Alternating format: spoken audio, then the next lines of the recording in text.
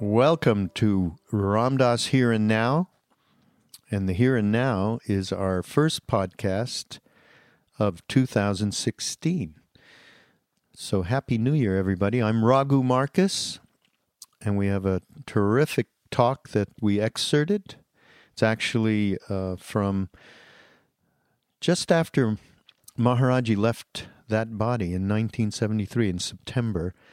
Ram Dass started, I guess, a speaking tour, and he stopped in Pensacola, and he talks here about, there's some great stuff here about love and what Maharaji represents in truth beyond that package, as Ram Dass calls it. It's kind of cute. He says, yeah, we could have been talking about, instead of Neem Karoli Baba, we could have talked about that package that Maharaji came in with, because what he is truly beyond the physical attributes, although they were wildly fun, let me tell you. But before we get into it, I want to tell you a few of the things that are coming up on ramdas.org. through the Love, Serve, Remember Foundation. We're going to reintroduce that meditation and mindfulness course that we had last summer. We've rejiggered it a little bit, mostly around guidelines to help everyone use it even more efficiently for your daily sadhana, spiritual work. So take a look for that. You can go to ramdas.org. There'll be a banner there, and you can sign up. And those of you who did not take advantage of it last year, please do. I think it is very effective. We had a lot of great feedback from people and how it helped daily practice. We also have coming up in February, we will have the video package from the spring retreat last year, Cultivating the Courage to Love. And that was with Ram Dass and Roshi Joan Halifax and Krishna Das and Mirabai. No, Mirabai wasn't there. Sorry about that. But Mirabai, this is a good segue, and that is that this spring there'll be a new retreat, which has just been announced. Ram Dass and Mirabai Bush will be there. Alongside of somebody whose first time at one of our big Napili retreats, Lama Surya Das, who was with us in India with Maharaji and then has spent many, many, many years practicing Tibetan Buddhism, and he has incredible stories, by the way, of being with some of the most exalted teachers, Rinpoches, from Karmapa. Let's start with Karmapa, who, in my mind, was absolutely no different from Maharaji. Who else is going to be there? Trevor Hall.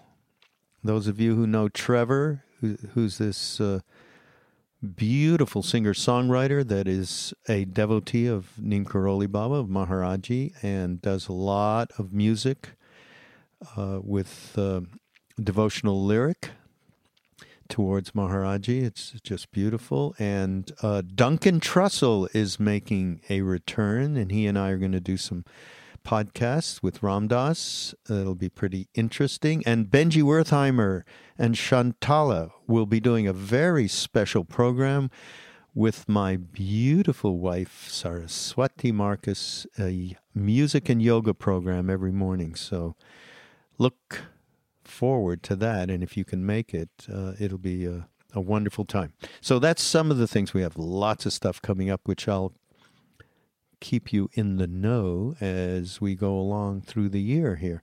So this talk, I'm going to call it More Profound Than Miracles. As Ram Dass talks about some of the miracles, he mentions one in particular, which is one of those outlandish ones where Maharaji bilocates. And I'll leave you to listen to Ram Dass describe it. But more important to me is the what he says here, which is more profound than the miracles, was the quality of presence, of unconditional love. It was so intense, it cut through all feelings of separation, paranoia, whatever you might have going on in your mind. That was more profound a miracle. And, of course, that's been well documented. And now, of course, in this book, Love Everyone, you can hear everybody's stories that really, really elucidate just this power of the presence of unconditional love. And everybody has had that experience who was around him, not just physically, but after he left that body. People have the same kind of experience.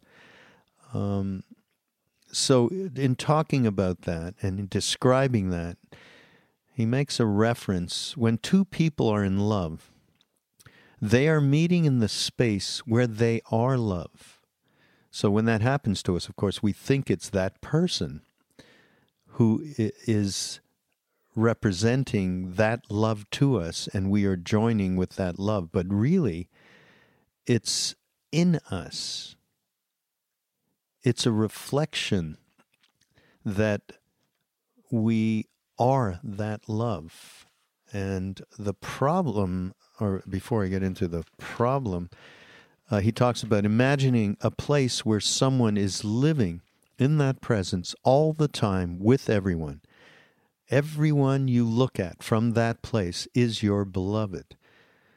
A conscious being is that beloved. And that was why it was so magnetizing to be around Maharaji, because that's the only thing that was going on. And there was no conditions, there was no attachment, there was nothing. Now, when I said the but a little bit ago, in reference to how we fall in love, which is the example Ram Dass is using with another person, unfortunately, because we are putting that presence off onto another person, they can't always fulfill it. So the truth is, of course, we are all conditional lovers. And without certain conditions, that love stops being reflected eventually. Of course, in the very beginning, it's pure. And sometimes we can recognize that that is not just outside ourselves, that love that we feel. We can recognize a tiny, tiny bit, perhaps, that it is inside ourselves. We get that feeling. And I shouldn't even say a tiny bit. I mean, we do feel it. And that's the place where once we can recognize that and translate it to the kinds of experiences we've had, either it might be through a psychedelic or through a piece of music or just a meditative moment, a contemplative moment. And then we can trust that space that we did share with that other person that we have these intense feelings of love for. So,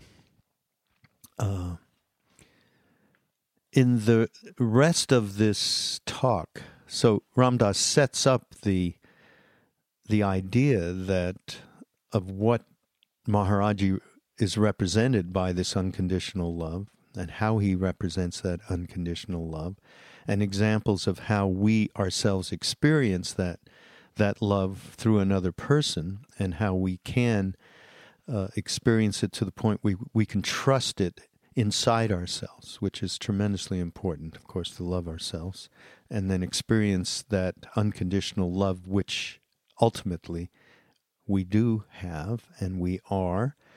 And so then he starts to talk about what to do about getting to that place, and dealing with thoughts and emotions and attachments. And he talks about it's not a matter of destroying body, thoughts, or emotions. It's to get beyond the attachments to the thoughts and emotion. So it gives a path to getting to that place where we can actually start to live in or maybe that's a little bit going a little too far in terms of actually living and being it. That's tremendous amount of practice and work and lifetimes. But just understanding that it is possible, and the moments that we do feel that unconditional love around us. And the best example that I can think of is when we were with Maharaji, we had that feeling between us. It was so powerful in that moment that we realized, oh my God, everybody here I feel the same about. I feel that depth of unconditional love. We may not have known the words for it, but the feeling was there. What are the qualities of a being who has extracted themselves from being caught in the particular illusion we were born into? Once a person has started to awaken, you can no longer make believe you are asleep. So that's a reference to Gurdjieff. Ram Dass mentions this and says, once you recognize what your predicament is, you can't make believe you did not recognize it. And that's what I mean, going back to once we recognize that love, and we've experienced it in whatever way possible, then we can trust that and know that we will keep moving forward into that presence. Once we recognize where we're stuck, and once we recognize what the possibilities are, trust that you will not go back to being in the dark. It's once you've seen the light. It's just like that's like one of those spiritual songs, right, from the old days. Once I've seen the light, you can never go back to being completely in darkness. Can you imagine the possibility that in every one of us there is this one? Atman, it's called in Hinduism. This one reflects from inside out. This one is like the sun, and it reflects from inside out through all these veils of thought, identity, and concept. Again, once you recognize the one in whatever way, shape, or form, trust that you will be propelled forward from that time on consciously, knowing that it is a reality for us to be able to live in some kind of unconditional love, not obviously, not looking to be like Maharaji 24/7. Eventually, of course, that is our destiny. But that's like maybe way too big an ask in this moment. I mean, for me it is. I look for those moments where I have experienced that unconditionality around me, and I'm not stuck in thinking of myself and thinking of my self-interest or my self-cherishing, as the Buddhists put it. And then I begin to trust that moment, and the more that trust happens, it turns into a faith that we are all being guided, and the recognition of that you can never turn back from. So it's a great talk in the way that Ram Dass sets up the paradigm for unconditional love through using Maharaji as an example, and using the miracles as an example of they really are a lesser miracle than this miracle of unconditional love presence. And I don't know how many times he said it, that when he came back from India, he realized later that it was that miracle. Well, that's why the book is called Miracle of Love. But that was the real miracle, and that the other miracles were just a matter of breaking down the mind. And that's not just what happens. You start to relate with seeing, with life, and the daily things that happen to us. And when you can start to see them as perfection in allowing us to grow, to transform, and some of them are not fun, and some of them are not pretty, and there's obviously day-to-day suffering involved. But when you start to realize that these events in your life are perfectly designed for that growth, and you start to trust that, that is the guru. So let's move forward here and listen to this talk. Again, it's from 1973, just after Maharaji Neem Karoli Baba left his body and Ram Dass started teaching again. This is after that whole period of when we were all in India for that 3.5 years, some longer, some shorter. And so Ram Dass, Here and Now. The title of this, I'm looking it up because I just made this up. More Profound Than Miracles. See you next week. It's like one day Maharaji and I go to I go with a group of people in my Volkswagen to visit a little temple. Because Maharaji says, don't come until 1 o'clock. Maharaji means great king. It's just a name given to holy men. Many holy men are called Maharaji. It's not the Chota Maharaji, the guru, 15-year-old, now 16-year-old, wrote.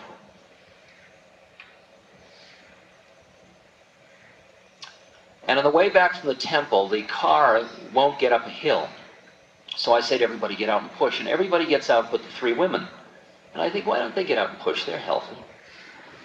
But they don't, and I don't say anything because I'm very well bred. And we get back to the temple, and we walk into the temple. Maharaji looks at us, and he says, Ram Dass is angry. Everybody says, no, he's not angry. Yes, Ram Dass is angry. The women wouldn't get out and push. Now, he did that to me roughly every day. That is, every day he was showing me there was no bathroom I could go into and lock the door and say, whew, now at least I've gotten rid of him, you know. There was no veil I could put up with my mind to make sure I would not be observed. There was no possibility of clandestine behavior.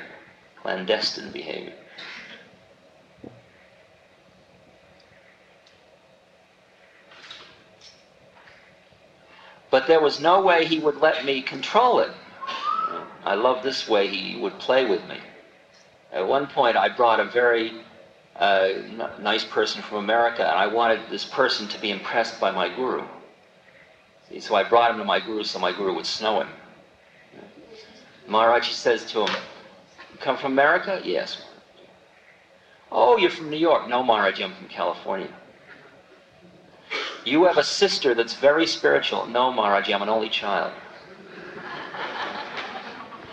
You're going to be a good lawyer? Well, actually, I'm an architect, Maharaji. And I'm sitting thinking, why doesn't he shut up if he doesn't know? Why does he make, why doesn't he keep quiet? I'm freaking, And the guy goes away, and the guy says, you got a nice guru, Very nice guru, He was always playing with me. He would be a total driveling idiot for weeks. And just when I got to the point where I decided I'd been had, that point you can take just so much, and then you figure, okay, I was wrong, I made a mistake the first time. And this guy is, he's getting senile at least. I mean, he's lost his powers. Just then he'd do something that would be so far out that as far out as I could see how it was, he'd be sitting like saying, don't you get it? He was always like way, way out there.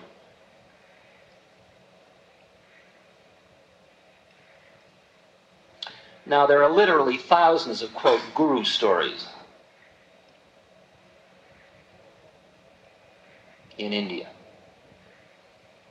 Thousands and thousands of them. In fact, in India, in a little village where they have no electricity,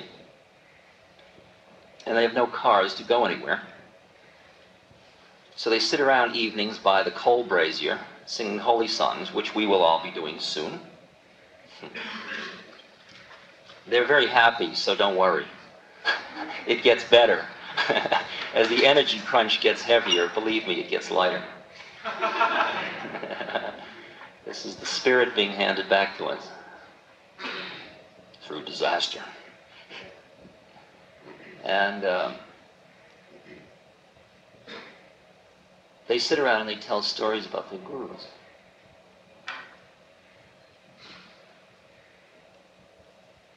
This far out delightful one, I think I just told here yesterday, maybe. Some friends here in Pensacola. About Maharaji and the barber. There was a barber in a village in India. I just found this out. I just went back from my guru's funeral. He just left his body. And we were telling stories, and they told me this story, that there was a barber in a village who 10 years before his son had run away. And he wanted to know where his son was. So every holy man that came through town, he'd invite him in for free shave. And when he was shaving him, he'd say, do you know where my son is? And the holy man at the end of the shave would say, well, don't worry, your son will come back. So one day Maharaji came through town, and this man invited Maharaji in for a free shave. And he lathered up Maharaji's face, and he started to shave him. And he told Maharaji about the son being missing, just as the face was half shaven. And Maharaji indicated he had to go to the toilet, the symbol being this. And he got up and he went rushing out. About 2 minutes later, he came back in and sat down. They finished the shave. And Maharaji said to him, don't worry, your son will come back. And he left, just like all the other holy men. And the next day, the son arrived. The father said, what are you doing here? The son said, well, I'm a manager at a hotel now in a village that's about 200 miles from here. And he said, yesterday I was standing behind the desk of the hotel and this man rushed in frantically. And he had half shaving lather and he was half shaved. And he rushed in and he said, your father wants you. Here's the money. Go quickly. And he ran out again. Now, what are you going to do with a story like that? I mean, it's like a Marx Brothers story, isn't it? I mean, first of all, why would he do it in such a bizarre way? You know, I mean, he could have done it many ways. Why in such a peculiar way as that? Just, I guess, so we can tell the story now.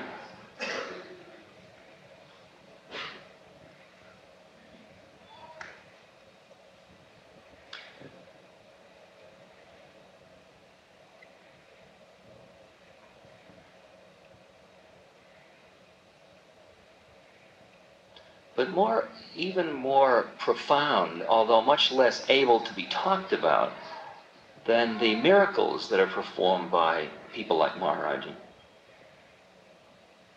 is a quality of their presence, a quality of the kind of unconditional love that we are not used to, that is so intense that it just completely, when you're ready, it just cuts through your paranoia and you just turn into like liquid love. You just can't stand it. It's just so intense. The love is so intense.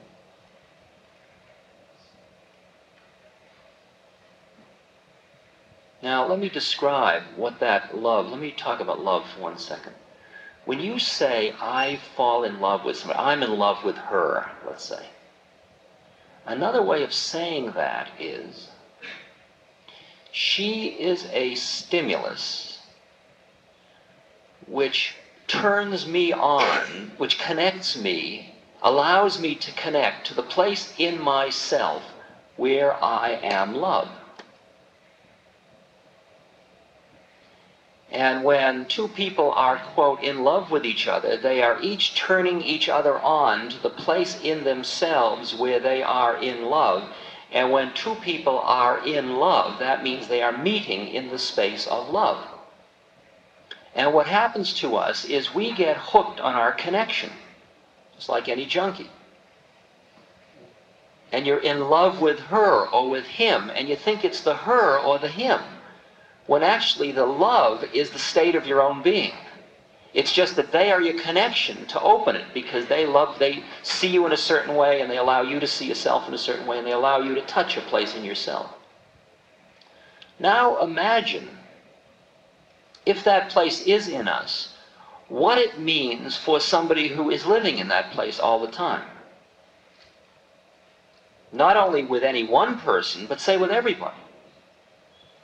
You're in the bizarre predicament that everybody you look at is your beloved. Now that could be, that could be a sticky wicket. Like, what are you going to do with everybody? You get on a bus and you walk down the bus and you look at, like I get on a bus in New York, and there'll be a woman carrying packages and she's tired and she's had a heavy day and she's just going home. She's probably been cleaning somebody's house or something like that. And I'm walking back through the bus and I look at her. And our eyes meet. And at first, her first reaction is total paranoia. Like, what do you want from me?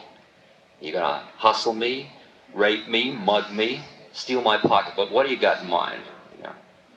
But if you don't want anything, you're just sitting right in this space. Like, here we are. And every now and then you meet somebody like this woman I'm talking about, who goes through her paranoia just like that, because there's nothing in you that makes it stick. And she comes right to the place of, like, here we are. And suddenly you've got another lover. But what do you do about it? You don't rush up and say, how do you do? Or you don't marry them or live with them forever after or something. You just keep walking down the bus. Because it only takes that moment to recognize another being in this space.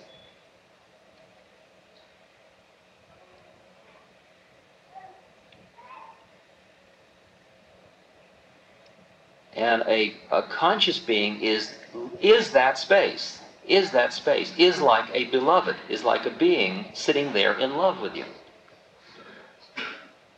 No attachment, no conditions, not conditional, and not I'll love you if you're this way or that way, just love. And it's a very incredible thing to come up with towards somebody who's an unconditional lover. Because all of us are conditional lovers, I assure you.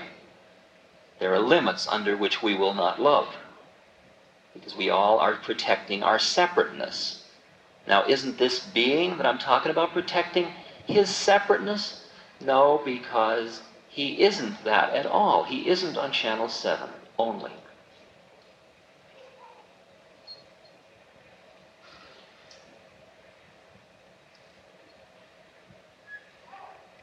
Now, there are these different planes of consciousness. You start out with your senses, your eyes, your nose, your ears, your mouth, your skin, and your thinking mind. And all of that is tuned to Channel 7. And then through some way or other, maybe through trauma or having a baby or something, some dramatic thing that happens to you, you flip into another channel. That is, you start to know the universe through other than your eyes, nose, mouth, ears, skin, and thought.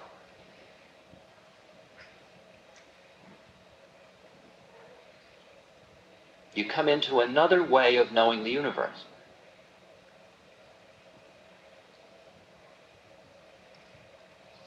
For example, there is a meditation called Vichara Atma, who am I? And you sit down, you have the discipline, you say, I am not this body. And you experience the legs as objects, and the arms as objects, and the torso as object, and the whole body as object.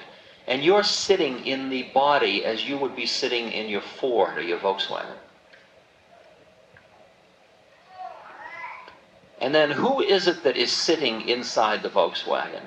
Well, you figure it's your thoughts, your thinking mind, your cogito ergo sum. I think, therefore I am.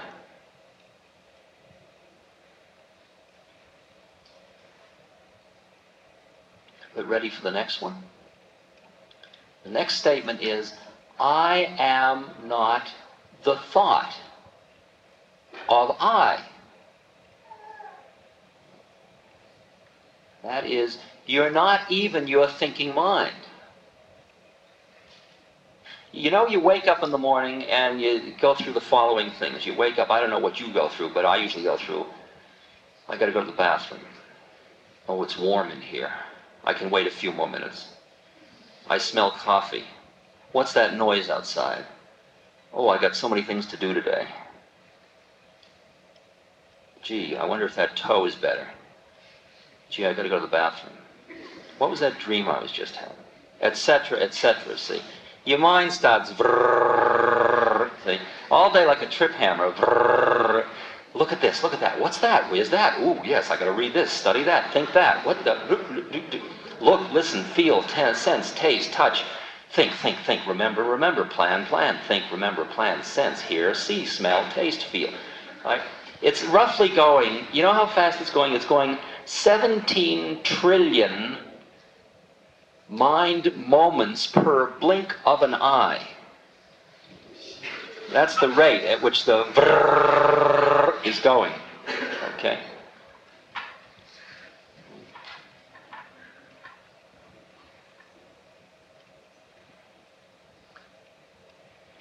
And it's like a total tyranny, because it's so, your thoughts are so seductive, you begin to think you're them. So when you're eating, who are you at that moment? You're, like for me with pizza, which is my thing. When I'm eating pizza, I'm a pizza eater. You came to me and said, "Excuse me, sir, could you tell me who you are?" Like, I'm a pizza eater at that moment. That's who I am, you know.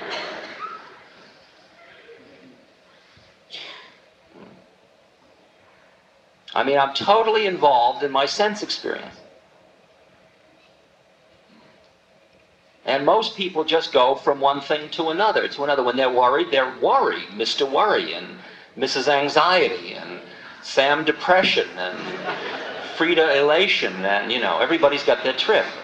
You know, and everybody is totally consuming all the emotional states. They're real. They certainly are real. States are real after all.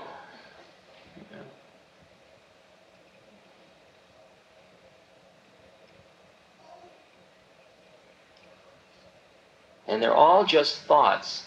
Vivekananda said, our thinking mind is a wonderful servant, but a terrible master. It's great to have that mind available to do all the stuff it does, but it's terrible to be caught in it, so you can't stop thinking. Do you ever notice you can't stop thinking? Now, the funny thing is that you can't stop thought, but you can stop thinking. It's like you don't stop the hamburger machine, but you can stop eating hamburgers. The thought machine keeps going on. It's just running on. It's just totally mechanical. It's totally mechanistic. If you give a strong stimulus there, it'll point. If you stick a needle in there, it'll attend there. It'll always go. There are total laws as to where the attention goes and how it goes to this thought and that thought and so on. It's all mechanistic. And that mechanistic thing goes on completely. And behind it all, here we are. Now that's far out. That when you go in behind your thought, if you have the discipline in doing that, who am I, to say, I am not this body, I am not these senses, I am not this thought, I am not the thought of I, then what's left is what you then become. Like, the problem isn't destroying the body. You don't bang or boom. The problem is getting free of being attached to the body. The problem isn't destroying thought or emotions. Those are all part of your incarnation. They're part of the package. They're part of the flow. The game is to get free of being attached to you.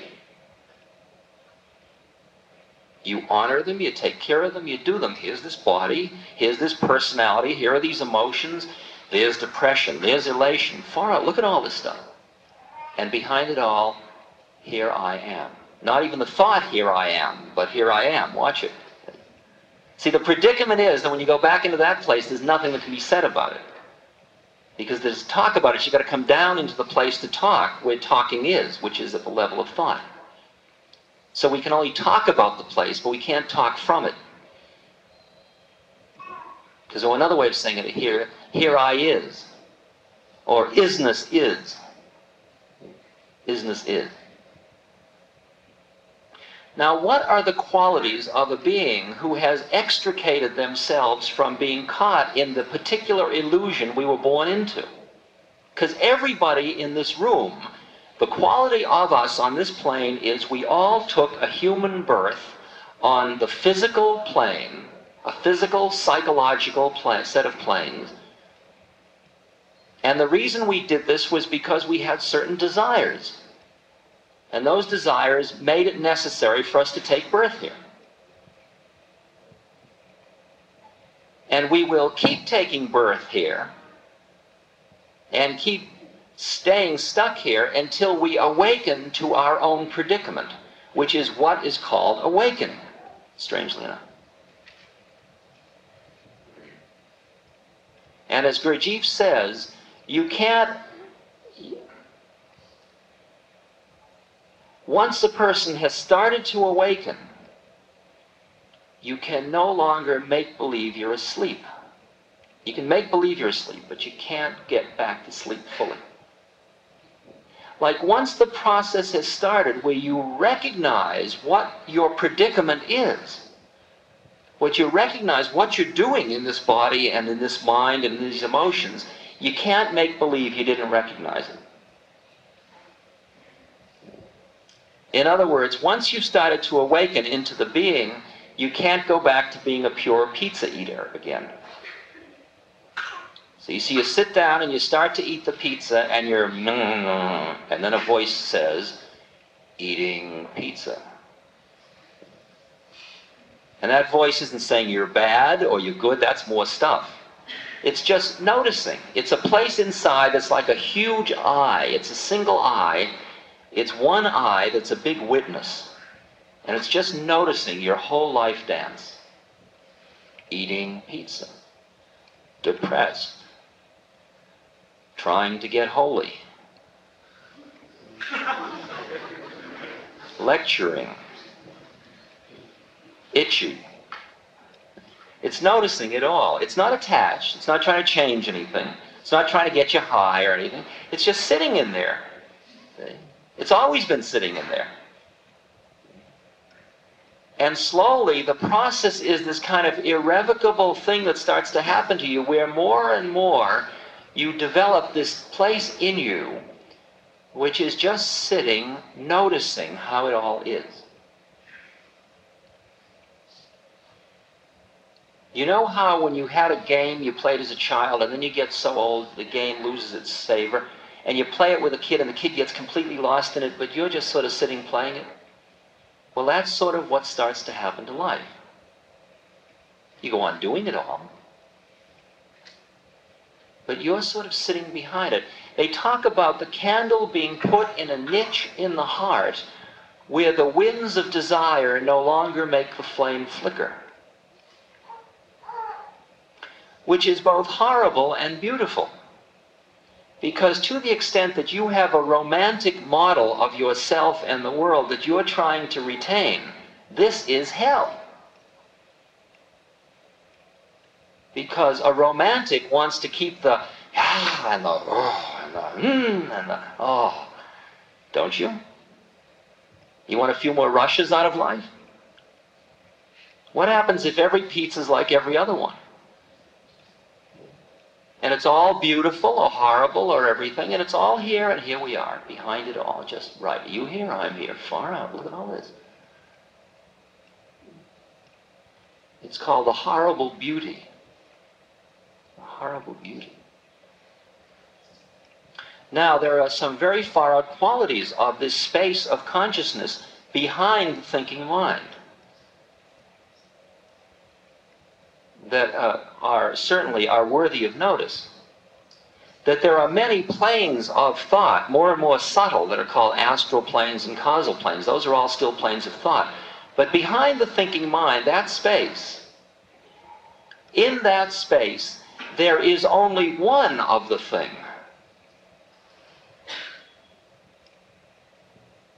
That is, there aren't many beings because many would already be more thought, more stuff. There's only one of it.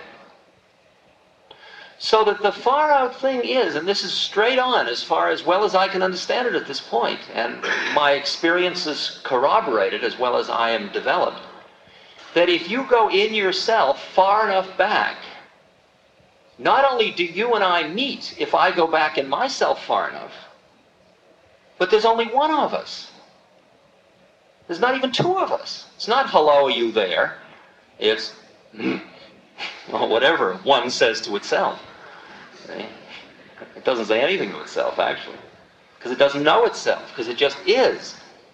Like when you get far enough back in, you can only be, you can't know anything, because knowing already takes an object. You got to know something. But when you go back to this one, you're just sitting as one. Now that's pretty strange. And can you imagine the possibility that in every one of us is this one, which in Hinduism is called the Atman? And that this one, which is like a sun, reflects from inside out through these veils and veils and veils and veils of thought and identity and concept and all this stuff, and they end up being way, way out here, and you think you are who you think you are. And when you die, the only thing that will die, it turns out, is the thought you have of who you think you are. That's all it dies. Isn't that bizarre?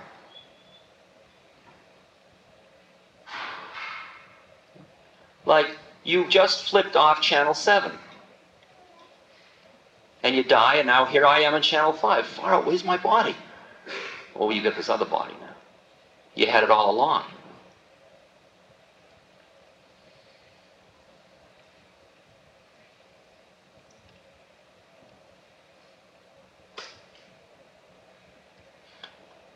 Like when I go to India, I go to my guru and he tells me things that happened in America. Like in the old days, if I was sitting here and then I got on a plane and you said to me, I want to test it.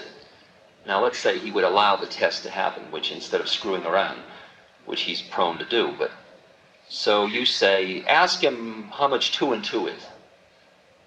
So I get on a plane and I go to India and I go up into the mountains and I come to this little old man and I stand in front of him and he says to me, 4. Right? Okay. Now, how did he know that? How do you suppose he knew? Did he just read my mind? Let's say I wasn't even thinking. I forgot all about my assignment. I was just blown out by being at his feet.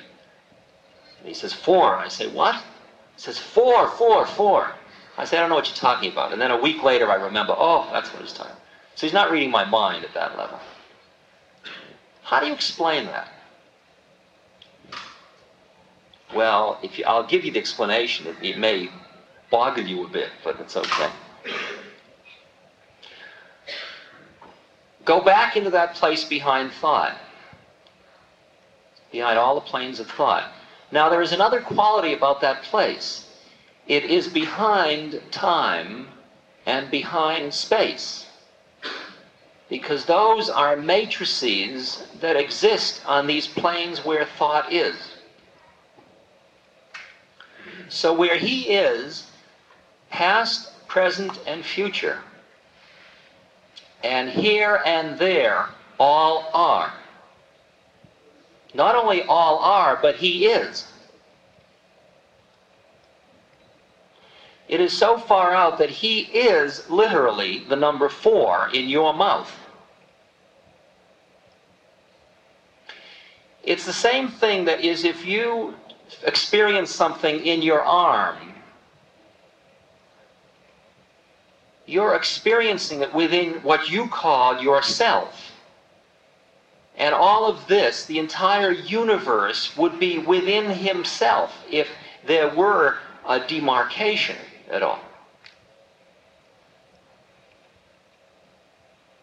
Now, it isn't the guy in the blanket in India that is that one. You realize that.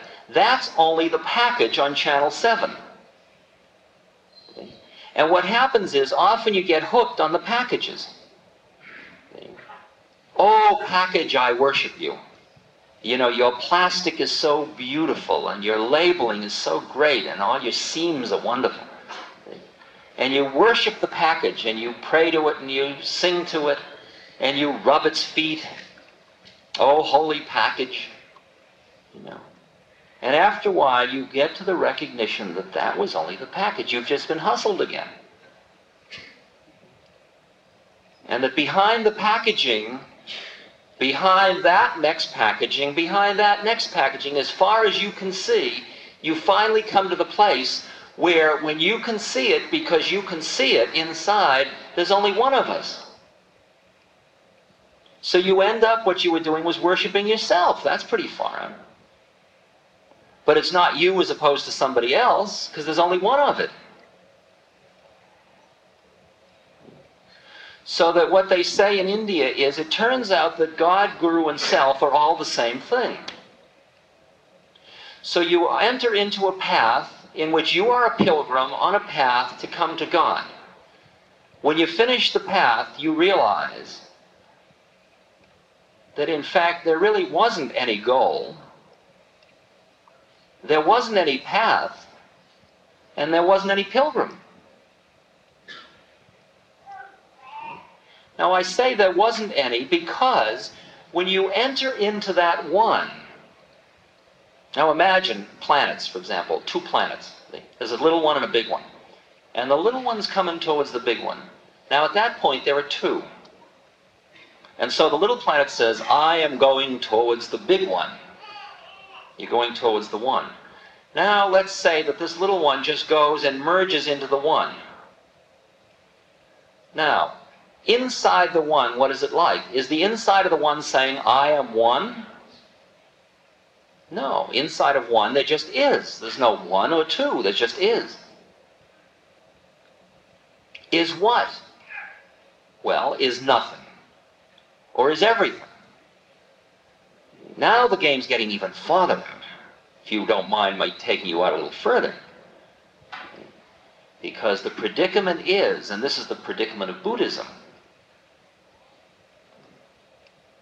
that all form, even the one, is another illusion. And in fact, nothing ever happened at all.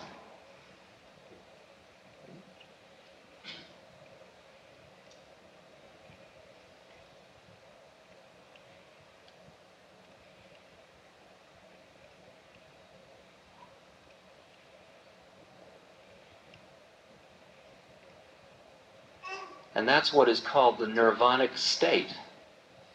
When you enter into the place, which is the placeless place, total emptiness or fullness. It's called the void, but it's not empty. It's got everything in it, but there's nothing there. And in the final image, you see that form, all of this, and all the planes, and all the thoughts, and God, and heavenly host, and the demons, and all that stuff, and emptiness and void are exactly the same thing. They're just two different sides of the coin.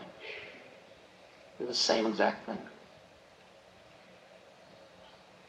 So you come to the realization, and that was a big leap, you come to the realization that there isn't anybody doing anything. There's just this stuff happening. Stuff happening. Life being lived, stuff happening. Laws, Dharma, the law unfolding, the Tao unfolding. But nothing's really happening behind it all.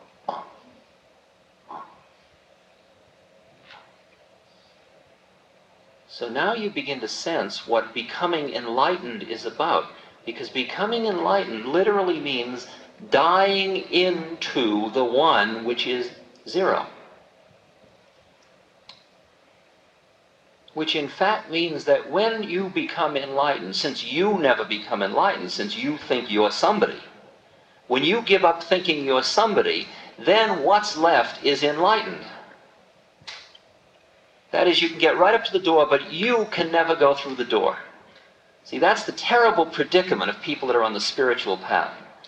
Because they get really good, and I've gotten holier and holier and holier, and I'm nearly going to get through the door. And you get right up to the door, and they say, you can't go through. What do you mean I can't go through? I'm pure. I'm thinking only of God. I'm holy. Yeah, but you're still you. And there's only room for one on the other side of the door. Sorry, you've got to leave yourself behind. Well, what's the fun of going through the door? There's the rub. Well, I think I'll stay on this side of the door for a while. I'll enjoy being right next to the door, okay? And that's where most people sit for incarnation after incarnation after incarnation, because it's so nice to be nuzzling up against the door but still be somebody. And you get really good at it. I mean, this isn't gross stuff. This isn't, I'm near the door. It isn't that level. I mean, like my Aldous Huxley, very dear friend. Alan Watts, lots of friends, people I know who I admire and respect. Gerald Hurd is people of very high spiritual development. Still, all got up to the door and they stayed around because for an intellectual, the delight in knowing you know almost everything, even though it's not I, Aldous Huxley, know, it's just extraordinary. Wow, wow, you know. I mean, Aldous was so blown out by how clear his understanding was of the laws of the universe, because he was so little attached to anything except the delight in knowing, that he was practically down to one word, you know. I mean, you'd say to him, Aldous, look at that horse shit, and he'd say, extraordinary, you know. And you knew that he saw in that everything. He saw the entire universe everywhere he looked. And for the person that's on a devotional trip, oh, to get so close to the beloved. Can you imagine that? To get so close to love itself. But you realize if you go through the door, it's like at the moment of orgasm, there isn't any more beloved. See? And you want to stay. It's like an extenuated foreplay. How long can you make it last? 10 lifetimes? 1,000 lifetimes? You know? How long can you keep it going? See? Because once the orgasm occurs, that's it. There's no you, there's no me, there's no nothing. There's just... And that was the end of that. So we're all hastening towards the place, but not too fast, would be the way of saying it. We want it, but we don't want what we want just yet.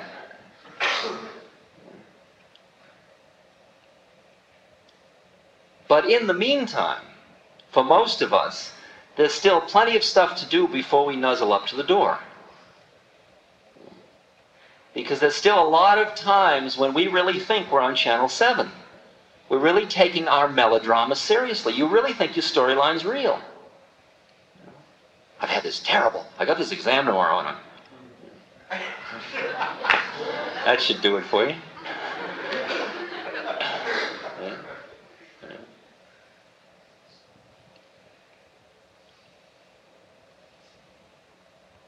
It's like I can say to you, but many of you can't hear it, but I can say to you, that as I sit up talking to you, the statement, I am sitting up talking to you, is a total lie. That's part of that which is sitting up talking to you. And if I was sitting in my camper meditating, it would be exactly the same space I would be in as sitting here talking to you. That is, it's like a movie going by, if you will. There's talking to. There's empty. And what is watching the movie is just sitting. And the interesting thing is that even the watcher is starting to disappear. Which means more and more of the time there is less and less of anything. At that point there just becomes function. See, the quality of my guru is that there is nowhere where he isn't, and there is nowhere where he is. That is, there isn't anybody by our definition of somebodyness. There's a body, but that isn't what it is. But the body is filling a function. And it's got a personality, and that's filling a function. And can you imagine that your personality and your body are all parts of your package, and they aren't who you are? See, like people say to me, is therapy good? Is it useful? And I say, well, it's fine as long as your therapist doesn't think they're a therapist. Because if your therapist thinks he's a therapist or she's a therapist, then you have to be a patient. Because in the room, there's only room for two of you. I could say it even more profoundly. If your therapist thinks personality is real, watch out. Because he's going to get you thinking personality is real. And all he'll do is help you substitute one ego structure for another one.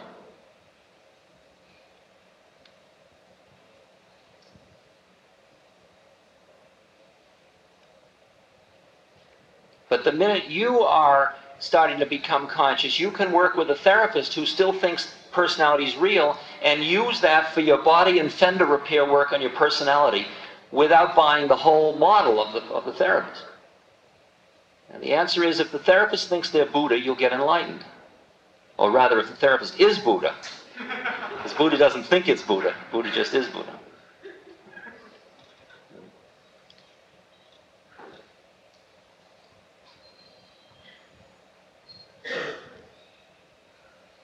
Which leads to a bizarre conclusion, by the way, about how people change in relation to one another, which is, I'll lay it out, although it may be hard to buy in.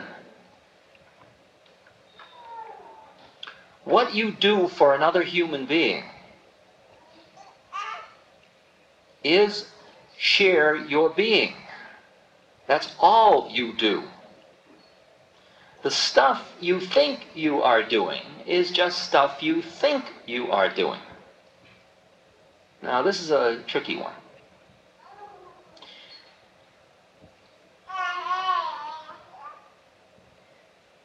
It's like I could say all this stuff to you, but you can only hear of it that which not only you are ready to hear, but which I am saying from a certain level of my being.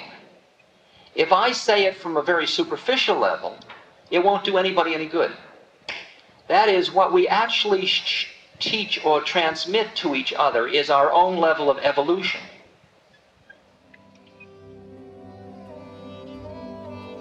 This podcast is brought to you by the Love Serve Remember Foundation and Ramdas.org. We appreciate you listening, and we appreciate all the support that you've given us. Please continue that support and donate at Ramdas.org. We can then continue to share what Ramdas has been sharing for all of these years. Thank you.